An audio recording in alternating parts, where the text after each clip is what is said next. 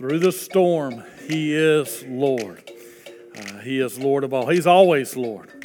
Through the storms of our life, there are different storms that come into our life. There are the storms of sickness. There's the storms of political unrest that our country is going through right now. There are storms of family struggles and issues that we go through. There's also the storm of sin that we go through, the struggle with sin. And, that beautiful picture in that last verse, that it is Jesus alone. He alone is Lord of all. He alone is the cornerstone. And when we make Him the cornerstone of our life, then even through the battles of sin, one day we will be dressed in His righteousness alone, faultless, to stand before the throne. Not because we're not at fault, but because He has removed it all. Amen. That's glorious. That is a glorious truth. And that is why we serve Him. That is why we follow Him. And that is why we love Him so much. And we're going to be talking about the sin storms today. So open up your Bibles to Mark chapter 9. And we're going to begin reading in verse 42 and read down through the end of the chapter here. And Jesus has been talking to the disciples and calling them to a walk. First of all, they had the issue where they couldn't cast out the demon, and Jesus says, prayer and fasting, you need to take that more seriously. And then they have the issue where they're criticizing some things, and Jesus says He's going to the cross, and Peter says, don't do that. And He says, y'all don't get it. He says, you got to deny yourself, take up your cross, and follow after me. And then they're arguing about who's going to be the greatest among them, and He tells them that no, if you want to be the greatest, you've got to learn to be the servant of all. And then they begin judging and criticizing someone else who was casting out demons in Jesus' name because he wasn't one of them. And so that's what He's been dealing with. And so Jesus just kind of has to stop them and say, you need to understand what is going on here. There is a sin issue that is going on here. And so these final verses here, Jesus addresses the issue of sin. He doesn't cover everything there is about sin, but he exposes some things in their own life and some things in our lives as well. Look with me in Mark chapter 9 and verse 42. It says, but whoever causes one of these little ones who believe in me to stumble, it would be better for him if a millstone were hung around his neck and he were thrown into the sea. If your hand causes you to sin, cut it off. It's better for you to enter into life maimed rather than having two hands to go to hell, into the fire that shall never be quenched, where their worm does not die and the fire is not quenched. And if your foot causes you to sin, cut it off. It is better for you to enter life lame rather than having 2 feet to be cast into hell, into the fire that shall never be quenched, where their worm does not die and the fire is not quenched. And if your eye causes you to sin, pluck it out. It's better for you to enter the kingdom of God with one eye rather than having 2 eyes to be cast into hellfire, where their worm does not die and the fire is not quenched. For everyone who will be seasoned with fire, and every sacrifice will be seasoned with salt. Salt is good, but if salt loses its flavor, how will you season it? Have salt in yourselves, and have peace with one another.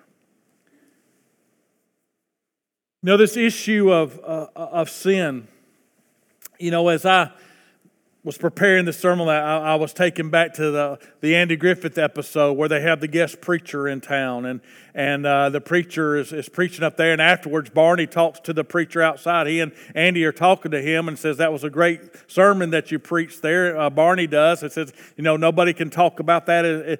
Can talk about that anymore, or that doesn't need to talk about that, or you can talk about that all you want to. That's the subject of stuff. And he says, you can't preach on sin enough. And of course, he didn't preach on sin. He was talking about relaxing and not being in a hurry and things like that. But the reality is that you can't preach on sin enough. Sin is what separates us from God. But somewhere along the line, that word has kind of changed its meaning.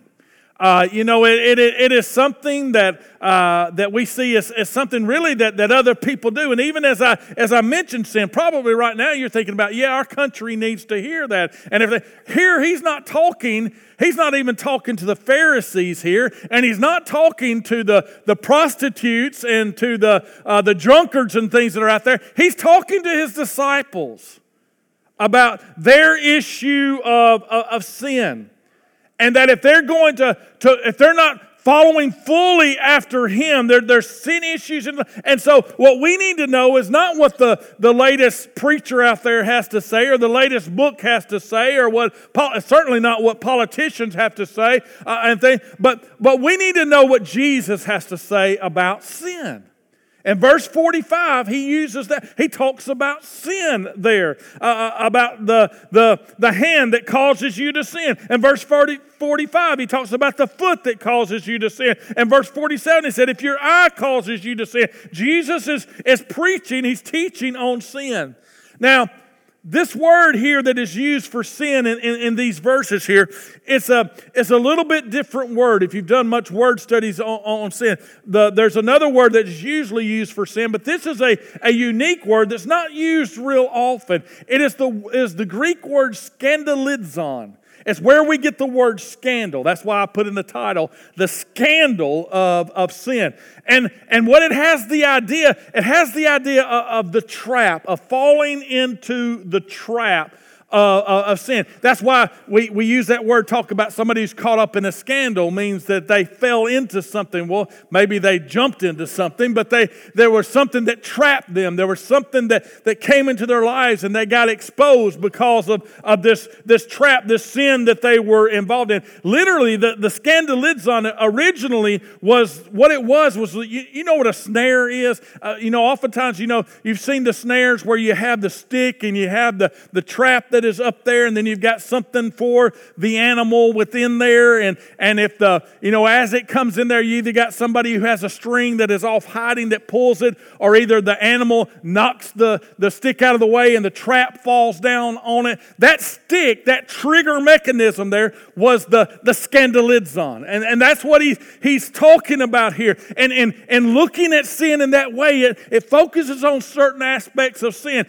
and the reality is that sin does appeal. We're drawn in, the animal is drawn into the trap because there's something there that he wants. There is an appeal of sin. And let me tell you something, as long as you're in this fleshly body here on this earth, you will always be tempted, okay? To ask God to remove all the temptation where you'll never be tempted again, that's not going to happen here on this earth.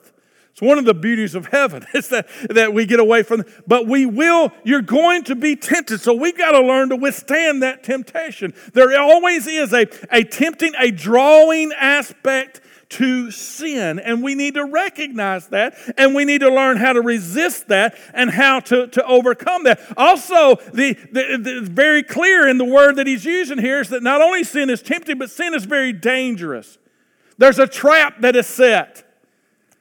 And there's a snare that is there. And there's a bondage that comes with it. That sin will mess you up. That once the trap is set, when you indulge in it, when you go into it, you won't like the results.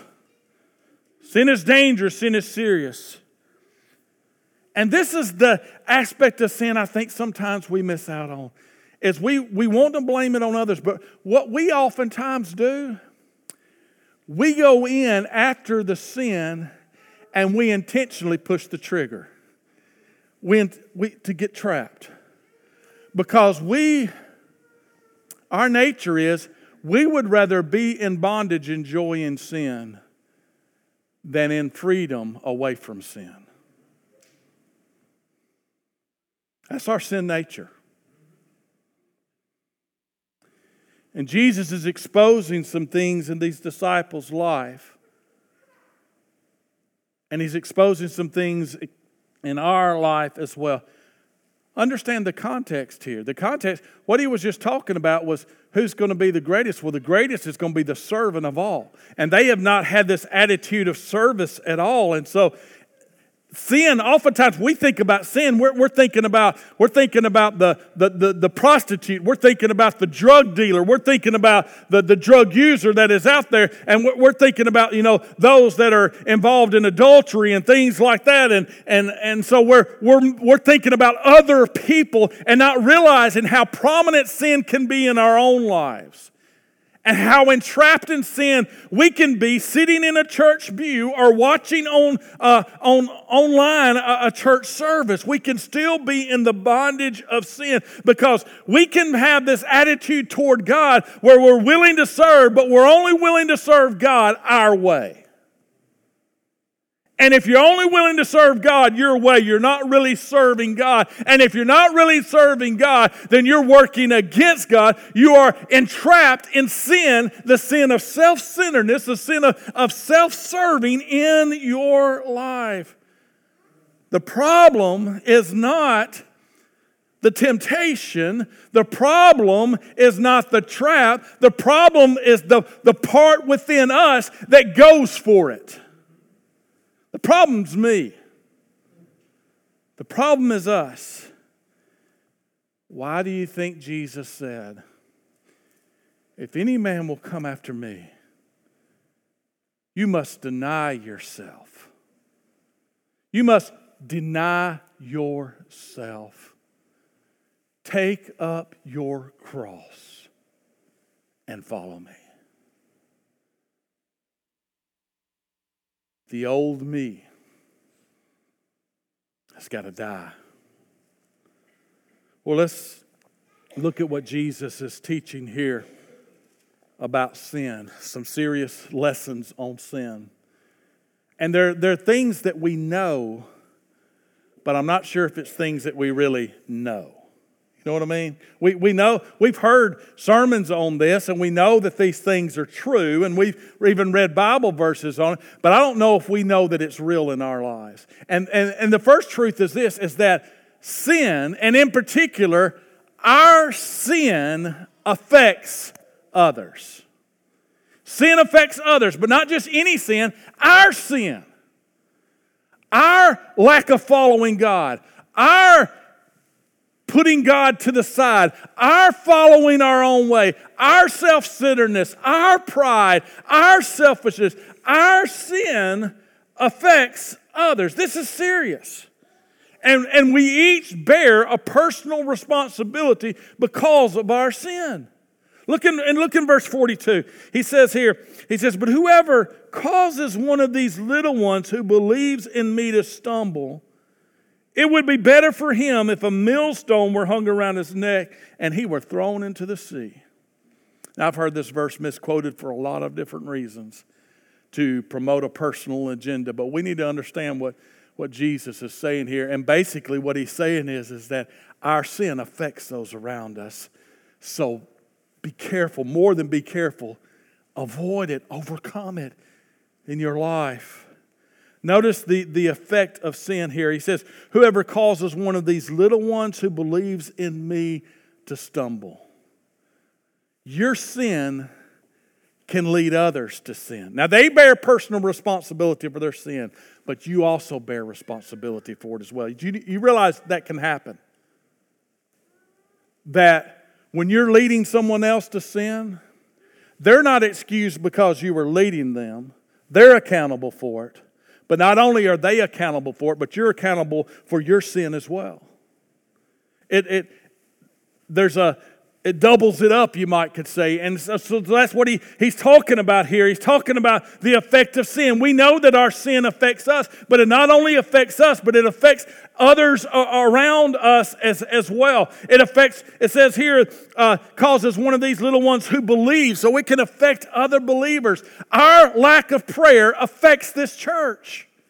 Our lack of taking our relationship serious with God affects this church. When we're not willing to serve, it affects this church. When we hold grudges against others, it affects this church. And not only this church, but affects other believers as well.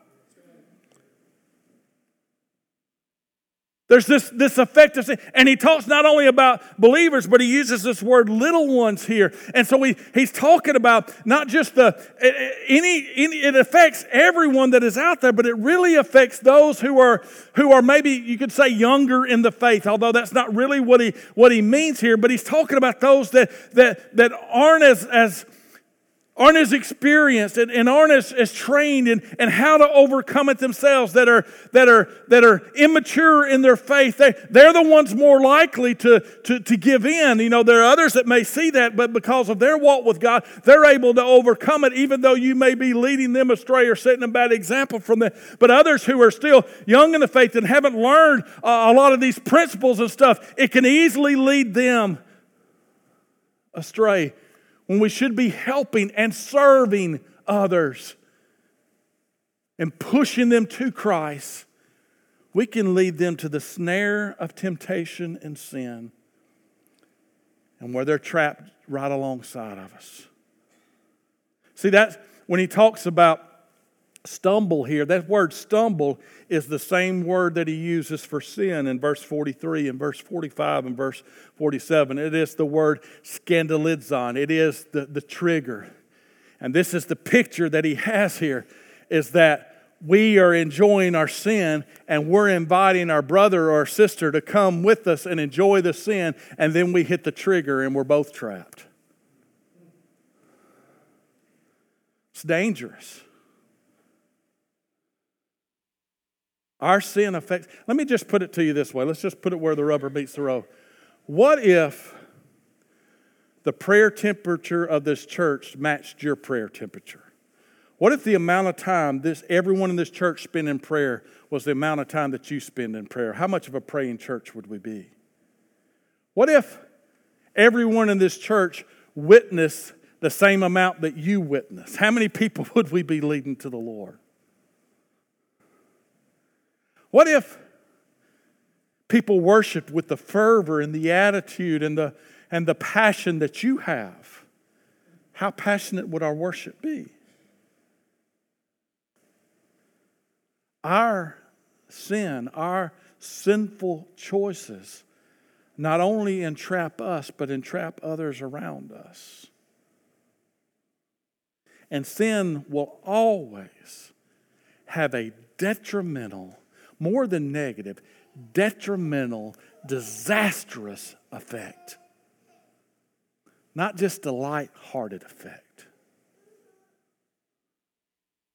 Because sin is serious. There's not only the effect of sin, but he brings out the seriousness of sin. This is not preaching, okay? This is Jesus who said this. He says it would be better for him if a millstone were hung around his neck and he were thrown into the sea. Now, when he's talking about a millstone, he's not talking about a little medallion, okay?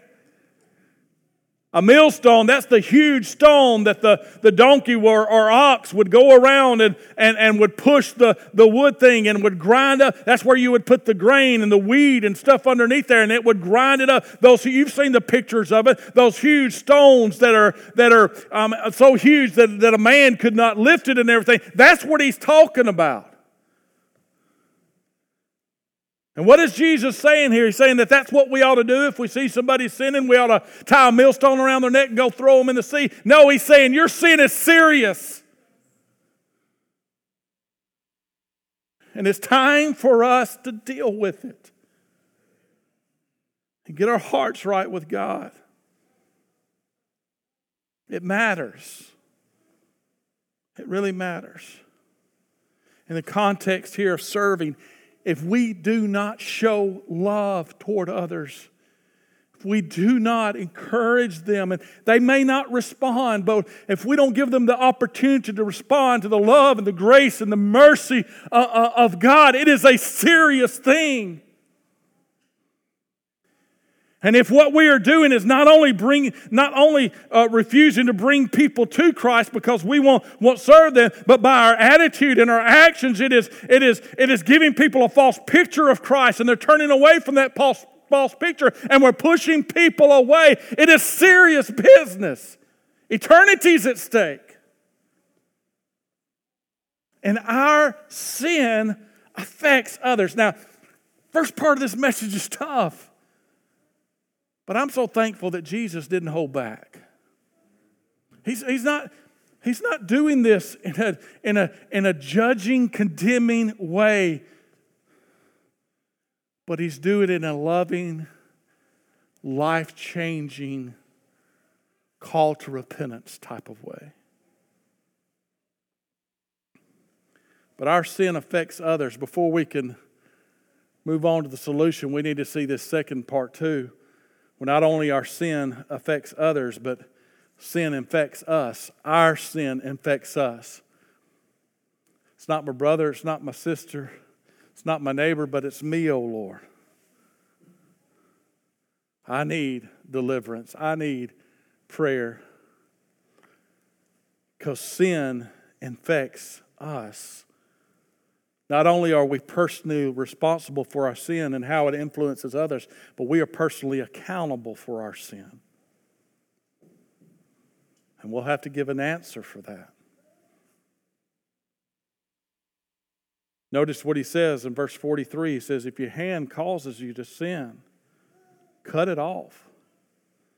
It is better for you to enter into life maimed rather than having two hands and go to hell into the fire that shall never be quenched. Understand what he's saying.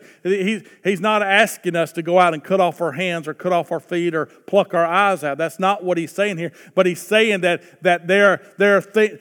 our sinful hearts and getting cleansed from that and overcoming the sin in our life is far more important than anything else that we have.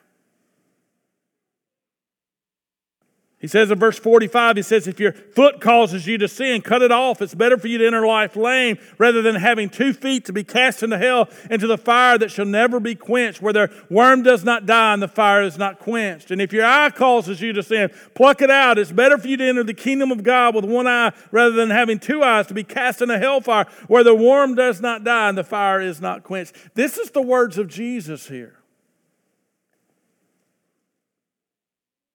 And he's speaking of the severing of sin. Again, that word sin is that scandalizon. It is the entrapping into bondage that is there, and our willful and sinful movement toward that sin and toward that bondage, where we would choose bondage and the pleasure of sin, even though it brings bondage, than pleasing our Lord and Savior Jesus Christ.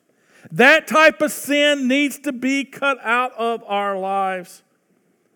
See, it's pretty drastic where he talks about cutting off the hand or cutting off the feet or plucking the eyes out. Understand this as he's saying this.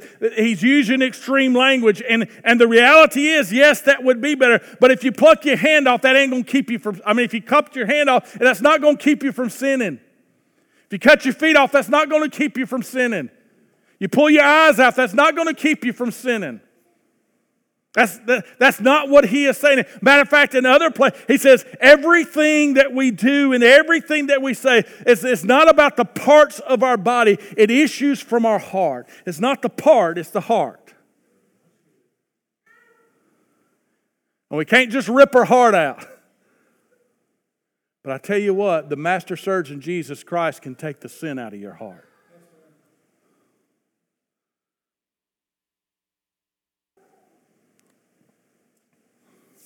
And understand this. Everything he is saying here is very true. Sin is very serious here. And sin must be severed. But understand this. The hands of Jesus were nailed for your hands. And the feet of Jesus were nailed for your feet. And the eyes of Jesus were bruised and bloodied and swollen shut for your sin. Jesus took our punishment.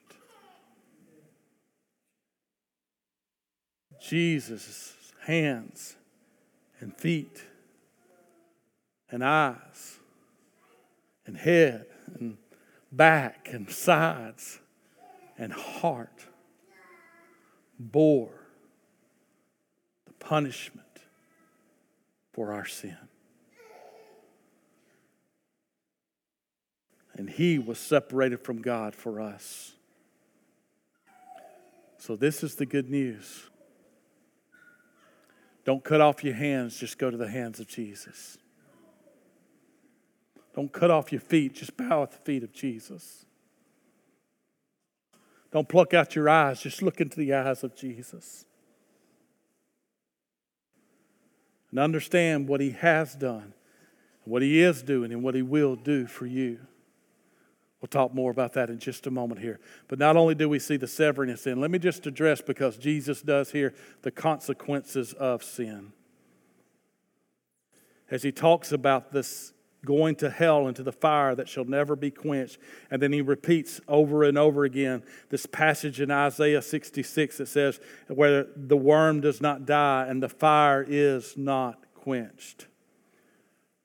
We need to understand, as far as the influence that we have on others, as far as our relationship with God, we need to understand that hell is real. I don't care what some liberal theologian says. I don't care what anybody has to say. I choose to believe what Jesus says. And Jesus says that hell is real. It is. He taught that, not only here, but in other passages of Scripture as well. He taught that it was a place of punishment in Matthew 25 and verse 41. He taught that it was a place of unquenchable fire in Mark chapter 9 and verse 43 here. He taught that it was a place of unquenchable thirst in Luke chapter 16 and verse 24. He taught that it was a place of unquenchable pain in Revelation chapter 14 and verse 10. He taught that it was a place of divine wrath in 2 Thessalonians chapter 1 and verse 8. He taught that it was a place of eternal separation in 2 Thessalonians chapter 1 and verse 9. Hell is real. And for those who do not want to have anything to do with God, hell is when God says you can have it for all eternity. And for those who say, I want the full force and experience of sin in my life, God says you can have it for all eternity.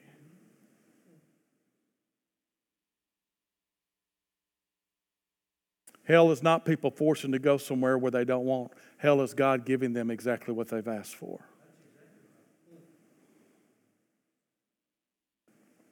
And it's serious. But I want you to understand this, and this is just something in my studying this week, looking at. It's interesting that 3 times here he says the same thing and quotes from Isaiah chapter 66. And so I did some studying in Isaiah chapter 66 and looking at that. And I want you to understand that this quote that's from Isaiah 66 and verse 24, what he's talking about there, he's not talking about the gross immorality. He's not talking about, again, the prostitution or the adultery or the drunkardness or the drug abuser or things like that. He's not talking about the murderer or things like that. He is talking to the nation of Israel when he uses this. In Isaiah chapter 66, God has been calling them to, listen to me, God has been calling them to repentance. And they have said, we will do it our way.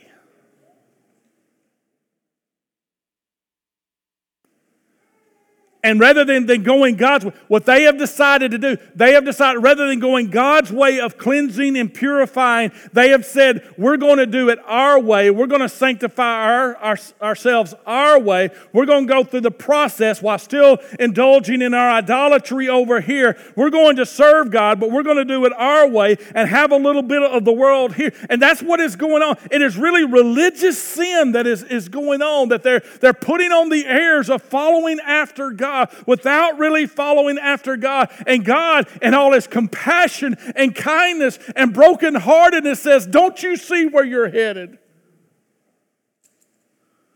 No one has ever been saved by being religious.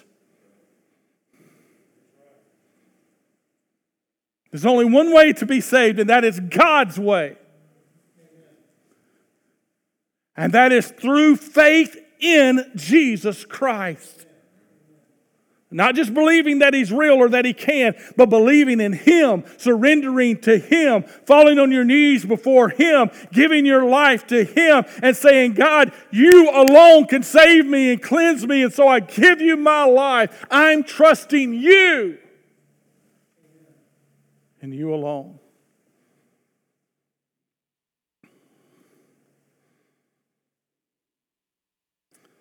Sin affects others. Sin infects us. But I got good news for you. I can't stop on the bad news because this book is a book of good news. The good news is that sin can be overcome.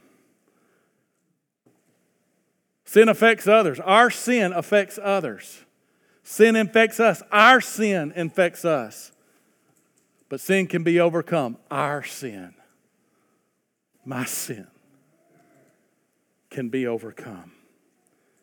That's what he's talking about here in verse 49. It says, for everyone will be seasoned with fire. He's making a transition talking about hellfire to talking about the refiner's fire, the purified fire, as he's talking about seasoned with fire. And every sacrifice will be seasoned with salt. Salt is good, but if the salt loses its flavor, how will you season it? Have salt in yourselves and have peace with one another. Now, as he's talking about this salt that is here and this fire that is here, understand what he's talking about. The fire and the salt is one and the same. Now, there's another passage of Scripture in the Sermon on the Mount where Jesus talks about the fact that we are the salt of the earth. Here he's not saying we are the salt. He's not talking about we are the salt. He's talking about we need the salt. Because the salt, this is the salt, this is the fire. It is the purifying work of God in your life. That is what overcomes this. No amount of self-discipline and self-effort and legalistic rule following will overcome the influence and the effect and the pull of sin in our life. Only the work of God in our life that starts at salvation and is lived out through a daily surrender to Him, a daily walk with Him, a daily dependence upon Him, a daily being filled and empowered by the Spirit of God can overcome this. The salt is the purifying, glorious work of God in our life. And when that comes into our, let me show you what he's saying here, how it works. First of all, the salt exposes. He says there in verse 49, everyone who will be seasoned with fire. Now, he's talking about fire, but I'm using the word salt here just to kind of make it all tie in because the fire is the salt. And the salt is the fire. It's the same thing, this work of God in our life where He exposes our sin. See, that's what the refiner's fire was for. You'd heat up the metal. You'd heat up the gold. You'd heat up the silver. Why? To expose the dross. The dross would come to the surface so that it could be removed. We need God to expose the sin in ourselves. Let's quit running from God and saying, God, I'm perfect. I'm okay. Everything. I don't have to worry about anything. And say, God, is there anything in my life that is displeasing to You? Is there any attitude? Is there any action? Is anywhere where I'm straying? God, reveal this to me. And let the Holy Spirit of God expose the sin that is in there. The dross that comes to the surface, understand, it's not the bad things within me. It is me. That's why I've got to die to myself. That's why I've got to learn how to take up that cross and where Jesus is the one in control of my life. It's not me. Notice what he says here. He says, for everyone. He doesn't say everything. He says everyone. He's talking about us as individuals. We need to be put in the fire, and we will be put in the fire because this work of God, He must expose that sin to deal with that sin, and that sin is me. It is dependence upon me in my life. Salt exposes. But the good news is not only does salt expose, but what it exposes, it kills. It removes. God didn't reveal it so that we'll feel bad. God reveals it to remove it. Salt does that. You ever poured salt on a slug? Y'all ever done that? I loved doing that when I was a kid. I know I was twisted, right? That explains a lot, doesn't it? That stuff like that. Or you put salt on a worm. A worm? Where the worm does not die and the fire is not quenched. I thought I read that somewhere. And not only that, in Psalm 22 and verse 6, you know who's called worms? Not me, but you. We all are. And Jesus became a worm for us. and allow the wrath of God to be poured out upon him. The salt of God.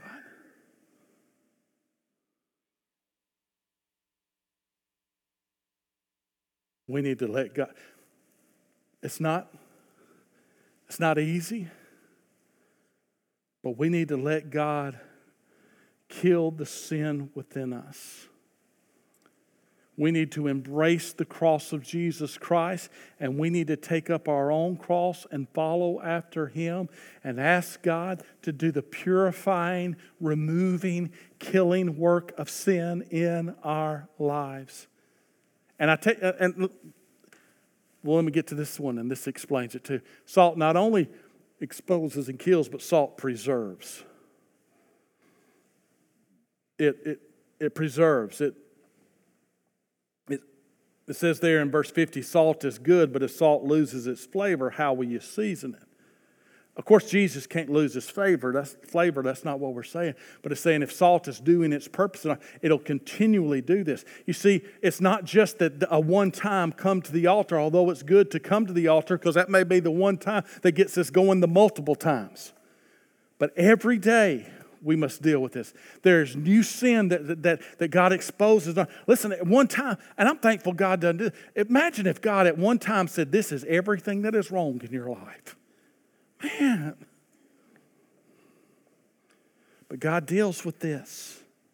And then God deals with this. And then God deals with this. And then God deals with this.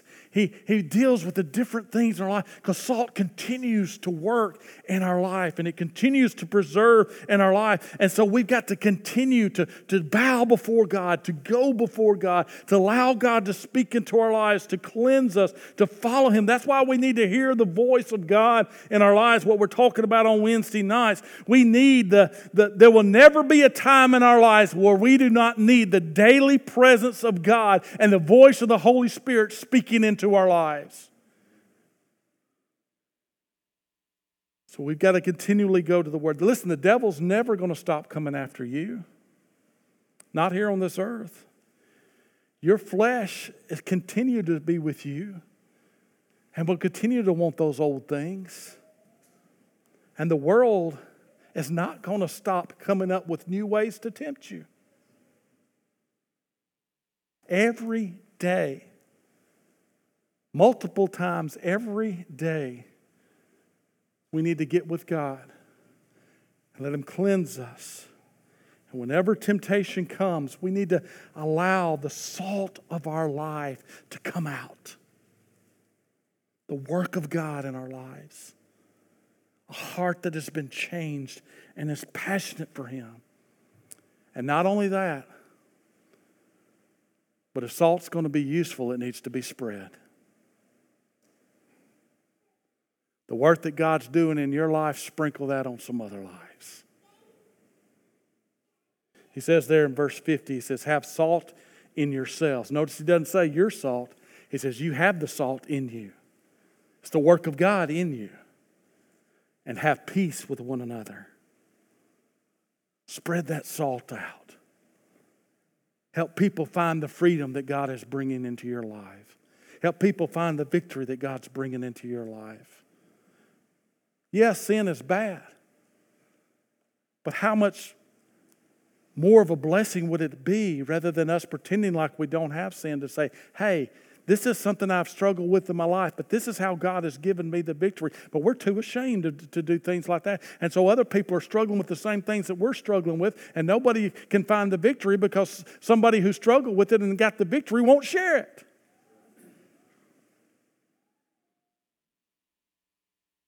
Spread the victory.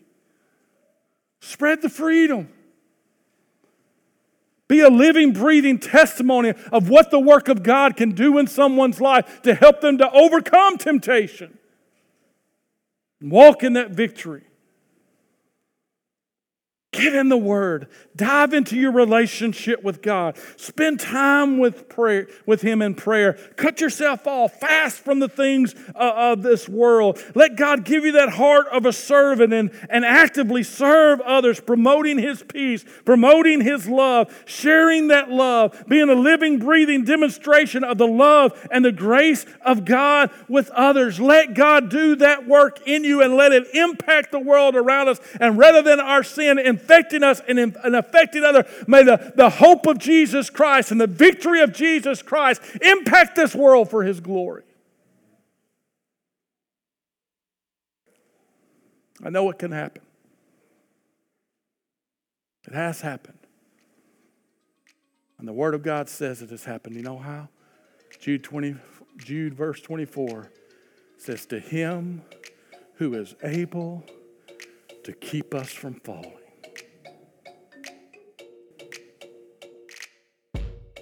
It's found in Him. Let's run to the one that brings us victory.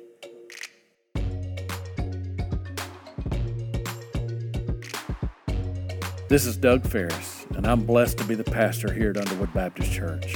I want to thank you for listening to our podcast. It's our prayer that you'll do more than listen to the sermon or gather religious information. We want you to encounter God, and we pray that He will impact your life. If you'd like to contact us for any reason, please go to our website at underwoodbaptist.org. All our contact information is there, and we look forward to hearing from you. I hope you were blessed by today's message.